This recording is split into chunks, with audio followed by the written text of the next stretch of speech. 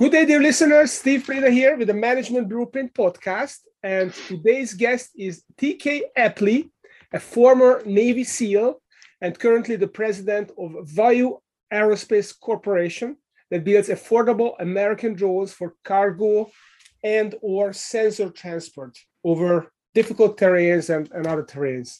So welcome to the show, TK. Thanks for having me, Steve. Oh, it's exciting to have you here. We've never had anyone running a drone company, and this is such a big trend and such an interesting, exciting thing, especially for us lay people. So I can't wait to dig into that. But before we go there, I'd like to learn about what's been your journey. How did you become a CEO of Vayu Aerospace? Well, actually, I'm the president of Vayu Aerospace. So kind of getting into the tech thing, I was, as you said, I was a Navy SEAL for 20 years. In the last couple of years I was a Navy SEAL, I kind of went to the tech side of the house. I went kicking and screaming at the time. But when I got down there, I kind of fell back in love with it. I was always the guy that when the computers first came out, I figured out how to use it and things like that. I was a communicator. And then since I've retired, I've been very fortunate to be part of a number of companies where along the way, I learned a lot about tech, and then I have ever increasing responsibility, and it's led me to where I'm at with Vayu today. That's awesome. So tell you a little bit about your framework. So in the pre-interview, we had a conversation about your management blueprint. So this podcast is I'm always digging for those business frameworks that help people accelerate their businesses. And we talked about something that we call the empathy with accountability framework.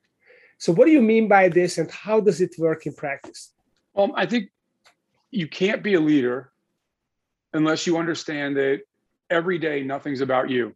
It's about all the folks that work with you, for you, however you want to. I don't talk about, like somebody's like, oh, he's at the top of the pyramid of the ladder and a leadership thing. I think it's more elastic than that, where it's we work together and everybody has a specific task that they're supposed to do. It goes back, like when I was a SEAL, there was an old Vietnam guy talking about his boss. And one of the things he said was, his job is to be the decision maker. Right? He's very good at making decisions. Somebody was very good at being a communicator. Somebody was very good at being a machine gunner. Somebody was very good at being a medic. He was good. He was a good decider. Mm-hmm. Right. And I think as a leader, once you say, hey, I recognize the contribution and the intelligence and integrity that everybody has, you're not like, I'm not here and they're not there. We're all working together to solve these big problems. And as a leader, one of the number one traits that you have to have is you have to have empathy. All right. Because you have to be able to say somebody is in a certain place at a certain time, and I have to be able to put myself, somewhat in their shoes. And so I can help to solve the problem. But if you just have empathy, then we all sit around and we hug all day and we don't get anything done. All right. And so you have to have the accountability with it. And those are the tougher conversations, but they're great when you combine them with empathy. Like, hey, I think we spoke about this earlier. We hire somebody and we think we're getting something, and there's a certain thing they don't know. Right. Well, okay. A lot of businesses will get out. We made a mistake. My thing is to bring that person in and say, hey, look, we thought you would know this, and that's partly on us to do that. So we're going to put everything in your way to get you properly trained. Right. And there's the empathy piece. Right. We're going to work with you. We're going to bring you up to speed. We're going to invest in you. The accountability piece is like, hey, but at a certain time, at a certain place, we need a result. Right. Because we're running a business. We're not running a charity. Right. And so we need to have both, because people work best when they have goals and guidelines, and empathy and accountability helps to set up and manifest itself in goals and guidelines. So how do you draw the line?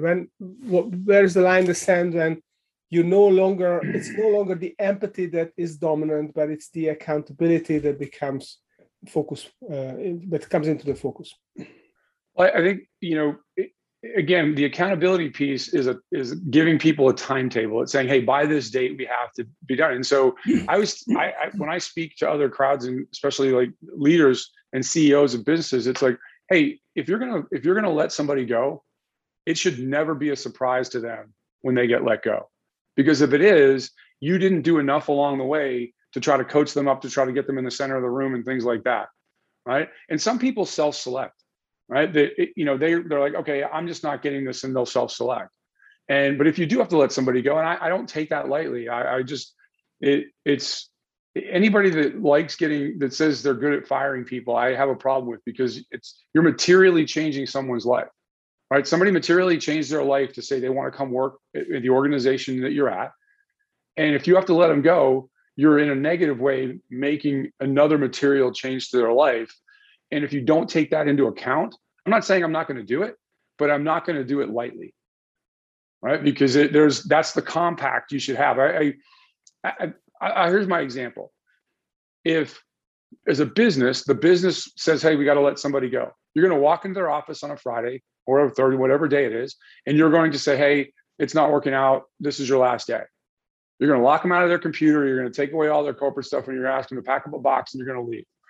But yet, if somebody wants to leave of their own accord to go work somewhere else, we have this like anachronistic view that they should give us 2 weeks notice. Why is that? Right? I mean, there's never been a balance there, right? And what I try to do is I try to create the balance, whether it's in the personal relationships or how we build the corporation, from making it a psychologically safe space to work. And I'm a big believer in that, where everybody's opinion is valued. We might joke around and make fun of you a little bit every now and again if you have an idea that's like way out in left field somewhere. But most of the time when people come in, their ideas to the leader are not fully formed. It's because the leader's field of vision about what's going on at the company is huge and theirs is more narrow. And if when people say that, in order to help them grow, go, hey, that's real, with what with where you're at, that's a really great answer. But what if I told you this? And start adding things to them, because now your ability to give away the accountability, right? As a leader, I can't delegate responsibility, right? Every day of the week, it's mine. But I can give all the accountability for as much as I possibly can and a little bit more to everybody, because that's what's going to help everybody grow. I give it to my direct reports, they give it to theirs, and on out through the full extension of the business. So, I agree with you that it's upon the leader to train their people to provide all the resources that they need to be able to execute. I'm just wondering whether that is really empathy, or that's just part of the job that you have to. Obviously, you hired someone that you believed could be a good employee for you, and you have to empower them, and they have to give you tools of the job, and you have to let them absorb it. I don't know if that is empathy for me, but maybe I'm missing the point.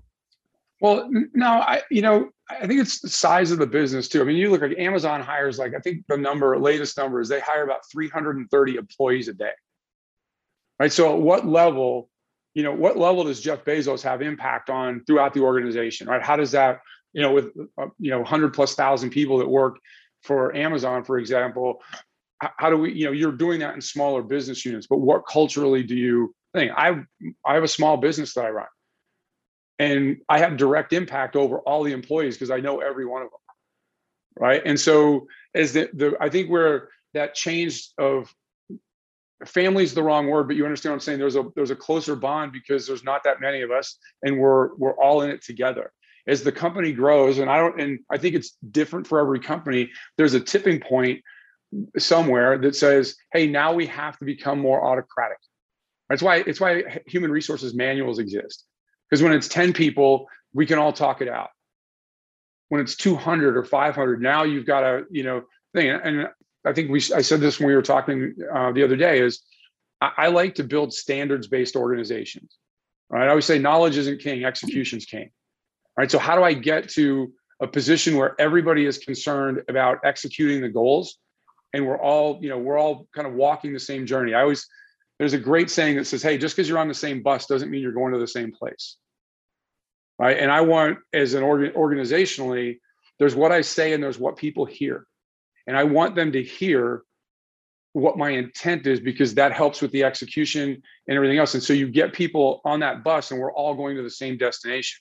That becomes much more difficult as the organization scales, right? And you try to be really protective of the culture as a leader, or you should, I think. And how do I do that when you go from 10 people to 100, or from 100 to 500? Where is that? And those become the bigger challenges for leaders as they scale and grow a company. Yeah. So it's all about the culture. You want to create a culture where people feel like that there is caring, the leader cares for them, and then models the behavior, and then everyone else will hopefully model the behavior or if they don't, then they don't fit the culture, and maybe there's a shift.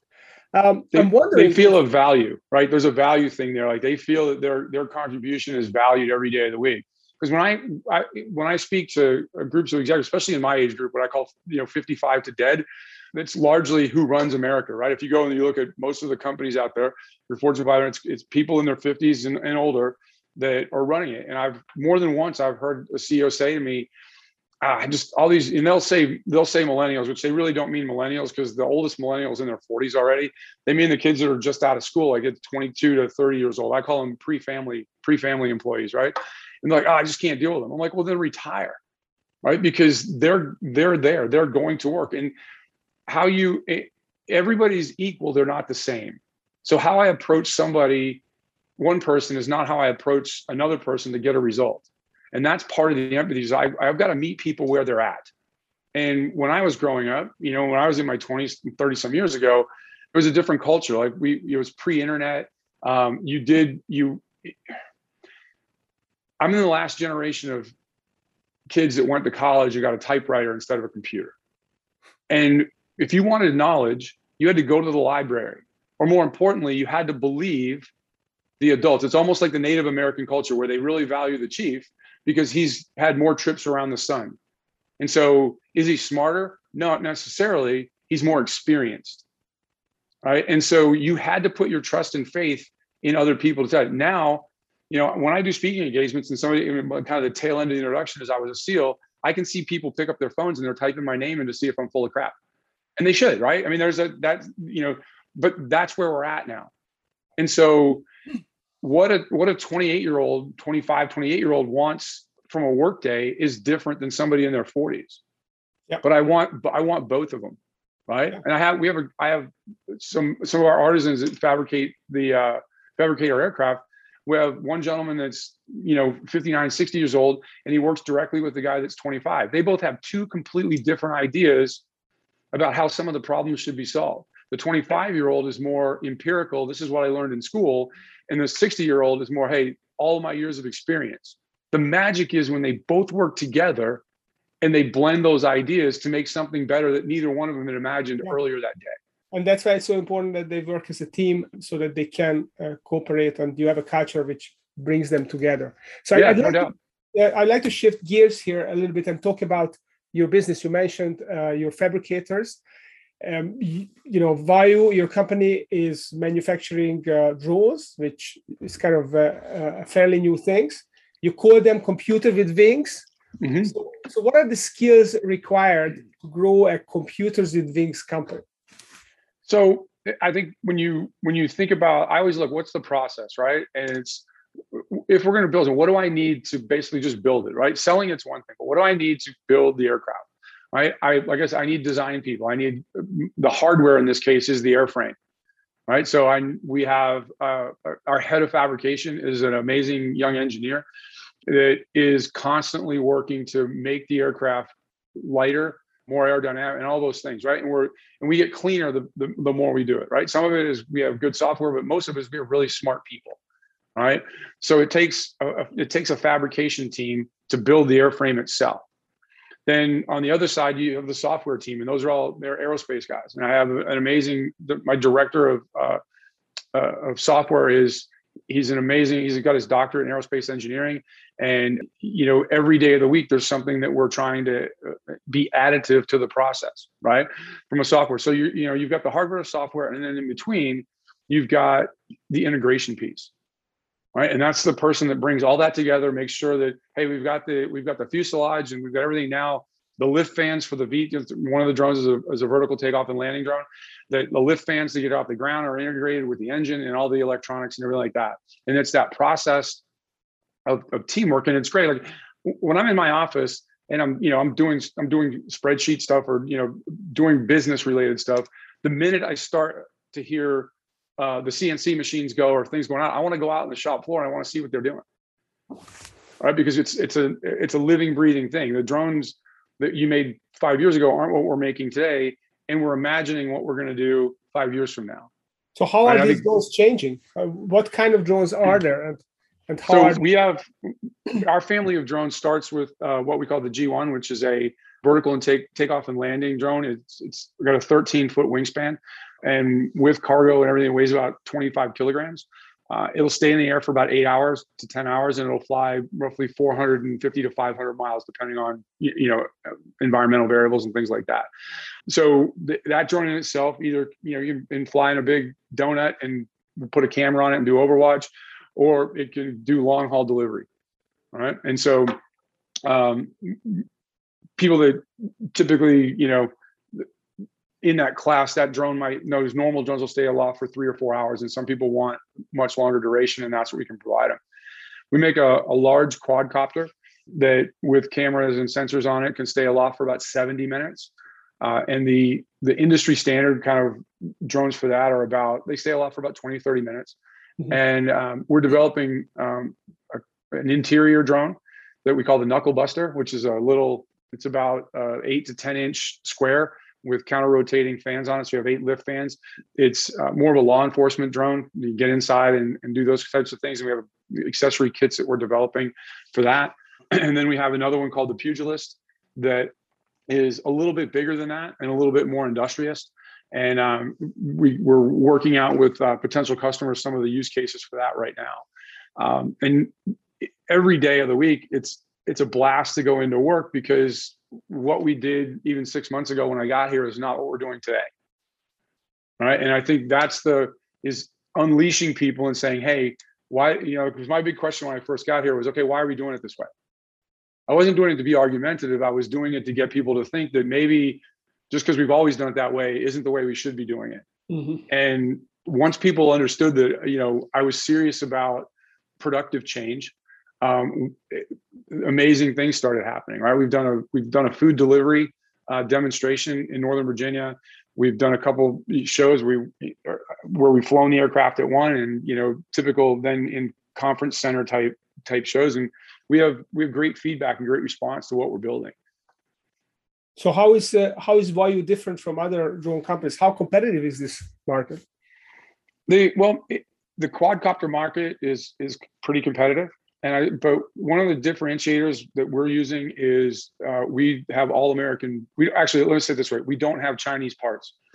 When President Trump was the president, he signed an executive order for government use, for drones used by the government, that they cannot have any Chinese parts in them for anything that moves data. Right, and so then that became part of the budget. Part of the statute. And so we're working with that standard. And there are a number of companies that for most enterprise bases, it doesn't matter whether they use a DJI Chinese drone or use one of ours. I think in certain industries like the energy industry or industries where what they want to take pictures of or what they want to use sensors for within their industry is their IP, and they don't want to potentially give it away. So they'll buy a US drone. The other differentiator we have is usually in class, our drones stay aloft longer than other drones. Mm-hmm. And so that it's out, but for us, the non-Chinese parts are the big differentiator, along with the amount of time we can stay aloft. Interesting. So definitely these are big differentiators. Mm-hmm. So where is this market going? What are drones going to be used in a couple of years? What do you see? I get this question all the time where people will say, hey, can you guys fly this mission? Right. And so it's 2 parts to the question. One is, what is the aircraft capable of? And secondarily, what does the FAA allow us to do? Mm-hmm. Right. And so the assumption when I first started contemplating building this company is that the FAA was combative with the drone industry. The more I've talked to the FAA and spent time with them, they're not combative, but just like everything else, they want to ensure safety, right? Big insurance companies want drones to do roof inspections, right? For example, one of the biggest insurance companies in the country, I was talking to their head of unmanned systems, and one of the single largest expenses they deal with every year is paying for adjusters that have fallen off roofs. And so they want to get, so for me, I say I solved the transportation problem. they'll wait for my drone to get certified by the FAA. And then in the process, they're looking for a camera that is, or looking for software in a camera that's sensitive enough to detect hail damage on a roof. Right. So there's the thing, the FAA has to make sure that in a crowded airspace, meaning manned flight, other drones, everything else that goes on, that you can do it safely. Right. And so when you fly over people, buildings, and roads, they want to ensure that these things aren't just going to fall out of the sky. And because most of them are, or they're almost always controlled some way by a radio frequency or a cellular frequency. If you lose that, what happens? Right. And that's part of that airworthiness thing and everything like that. So as we walk through that process and the industry matures, people will get more used to seeing drones, right? One of the big, I think probably one of the biggest concerns is this thing surveilling me? Well, I don't know. What does that for sensors? Who's on the back end? But just like everything else, people worry about the drones surveilling them, but they don't worry about their cell phone. Yeah. Which is probably one of the biggest, most intrusive surveillance devices ever devised. And we've moved past that. I think as this matures, we'll do the same thing with the drones. It's utilitarian, right? Whether it's, Amazon, Walmart, any of the big delivery places, they're trying to manage and figure out a way to do that, right? And do it safely. And more importantly, think about this. I want you for the next month, and I don't know how it is at your house, but at mine, there's stuff from Walmart showing up every day, or from Amazon showing up every day on the front door. How much of it weighs more than a pound? Right? Very, very low. Actually, about 83 to 85% of all the packages delivered weigh less than a pound.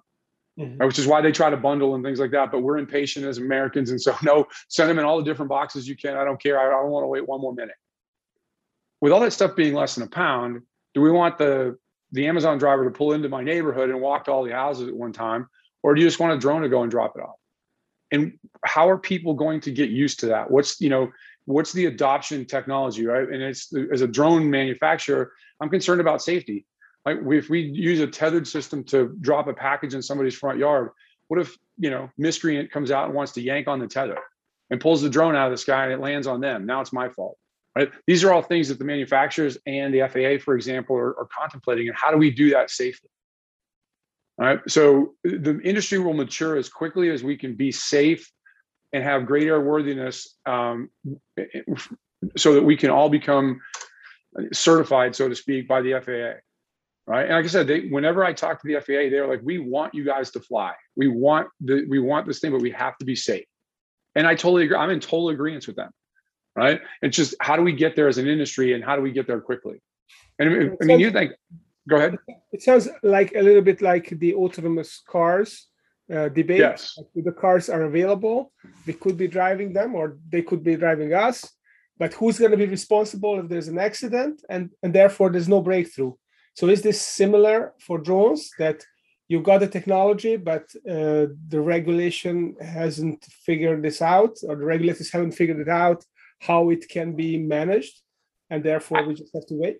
I think because it's nascent. I think the difference between autonomous cars and UAVs are that we have a 100-year history of physically driving a car, and especially in America, we have a love affair with automobiles, right? We always have. UAVs by design are unmanned, hence the U, right?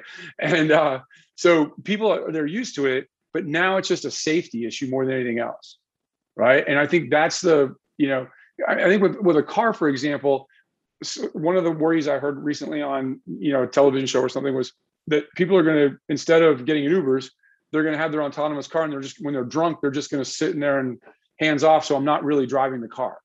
Well, is that the intent? No, probably not. But those are real things, right? Because now people will get behind the wheel when they've had something to drink, and they'll drive and be unsafe.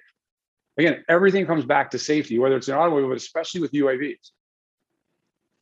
So how do UAVs actually navigate? Because I know that planes have their certain paths where they can go in the sky, and they have to keep certain distance between each other. But is it the same for drones? Are there UAVs typically have in normal settings, they have a 400-foot altitude limit, right? So you keep them below the traditional civil aviation and commercial aviation. And how do they bypass each other? Are there similar rules that this way or that? Drones typically, we always say, it's like there's two ways to do it. You either get certified and you start getting waivers to fly what we call beyond visual line of sight. Because right now, unless you get a waiver, as a drone pilot, you need to be able to see the drone. Mm-hmm.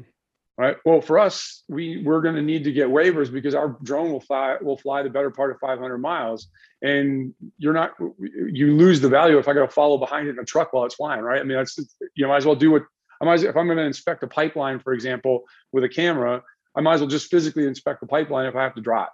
Of course. All right. So our drones, our big drone in particular, is autonomous, meaning it's a pre-programmed flight plan.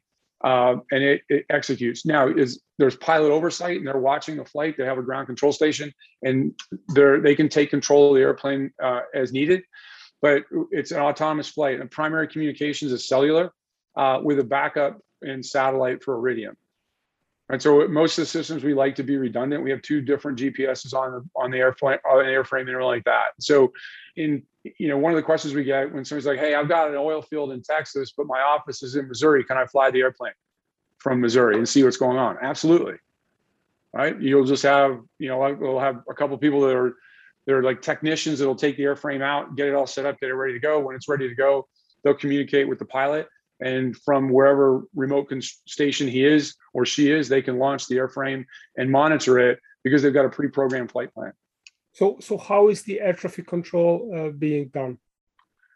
Well, right now it's the air traffic control is keep the drones low and keep them away from traditional people, where traditional civil and commercial aviation fly. So they're not going to crash into manned aircraft, but what about other drones? Could they not crash into each other? They could. There's software out there now. There's a few companies that are building software that if you have a camera, you have your camera on your drone, and that software, it will pick up other objects in the sky, and it is so sensitive that once it types a certain type of drone, it'll say, "Oh, that's a Mavic. That's this kind. That's an X code system. That's this." Right. And then there's ADSB, which is the system of, it's like a beacon almost. Right. And so there's ADSB in and ABDS out. Right. There's some restrictions on ABDS out right now because the FAA is still trying to figure out, hey, how do we manage, since civil and commercial aviation switching largely from the radio station hopping model, they're starting to try to go to a GPS model. It'll allow for more aircraft in a confined space and still be safe. They're not there yet with the drones, in my mind. Right? And again, it's an immature industry, and we're trying to figure that out. So what's your vision, TK, for the unmanned aerial vehicles industry 5 years out? What are we going to see? Much like everything else that solves a manpower problem, right? Today, for example, if a company if their power company is inspecting power lines, they put a helicopter out there and there's an observer that takes pictures and everything that as they fly past every one of the high tension lines, right? 5 years from now, that's going to be a drone, or 2 years from now, that'll be a drone that's going to do that, right? Pipeline inspections, things like that. Security. If now it's, you send out, if you have a perimeter of security and all of a sudden there's an intrusion, currently you might put 2 people in a car and send them out to that place. In the future, you'll just launch a drone and send it out there. Right. Mm-hmm. So you're cutting down on manpower. Even one of the sister companies in our portfolio does drone mapping software. So for construction and everything like that, drones have been used for a long time in construction. Right. And the software that our sister company, Identified Technologies, has, let's just say that you're moving a lot of dirt, like you're building some, hey, here's 25 cubic yards of dirt. Well, that software, we put a rope around it, so to speak, and that software will tell you, nope, it's only 22 and a half cubic yards. Go get more. Right. And so you can be very finite in what you do. And so I think the limit of what autonomous vehicles can do is going to be the limit of the imagination of the software and the sensors that are going to be put to use. Right. And I said it when we started, I solved the transportation problem. Right? Everybody looks at what the drone can do, but tell me what sensor you want on my drones and we'll figure out a way to affix it to the drone. Right? And I think that's really, once it's it's not so much the drone itself. Yes, we're going to have to do safety of flight and airworthiness tests and become certified, and we should, right? Just like everybody else in the aviation industry. But when you ask where it's going, it's going to be the limit of somebody's imagination for what a sensor can do. Mm-hmm. And then the drone just is going to provide the platform for that sensor to be able to work. So when do you expect Amazon to be delivering packages to people with drones? I don't know. It's funny because I'm not that closely aligned with what goes on every day, but I know that Amazon, from reading in the news, that Amazon let go or downsized their staff that's working on the problem. Right. So I don't know. I know Walmart is putting a considerable amount of effort into drone deliveries. It's a nascent program and they've got partners and everything they're helping out. So the drone delivery thing to me is, again, it comes back to safety of flight. How quickly can the industry and the FAA align to certify aircraft to fly over buildings, people, and roads? All right. And you're going to get it done?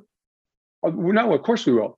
Right. But again, it's like the FAA, and the FAA can't get mad at the industry because we're not there sometimes yet, depending on what company it is. And we can't get mad at the FAA because they want everything to be safe. Right. We all have our role to play here.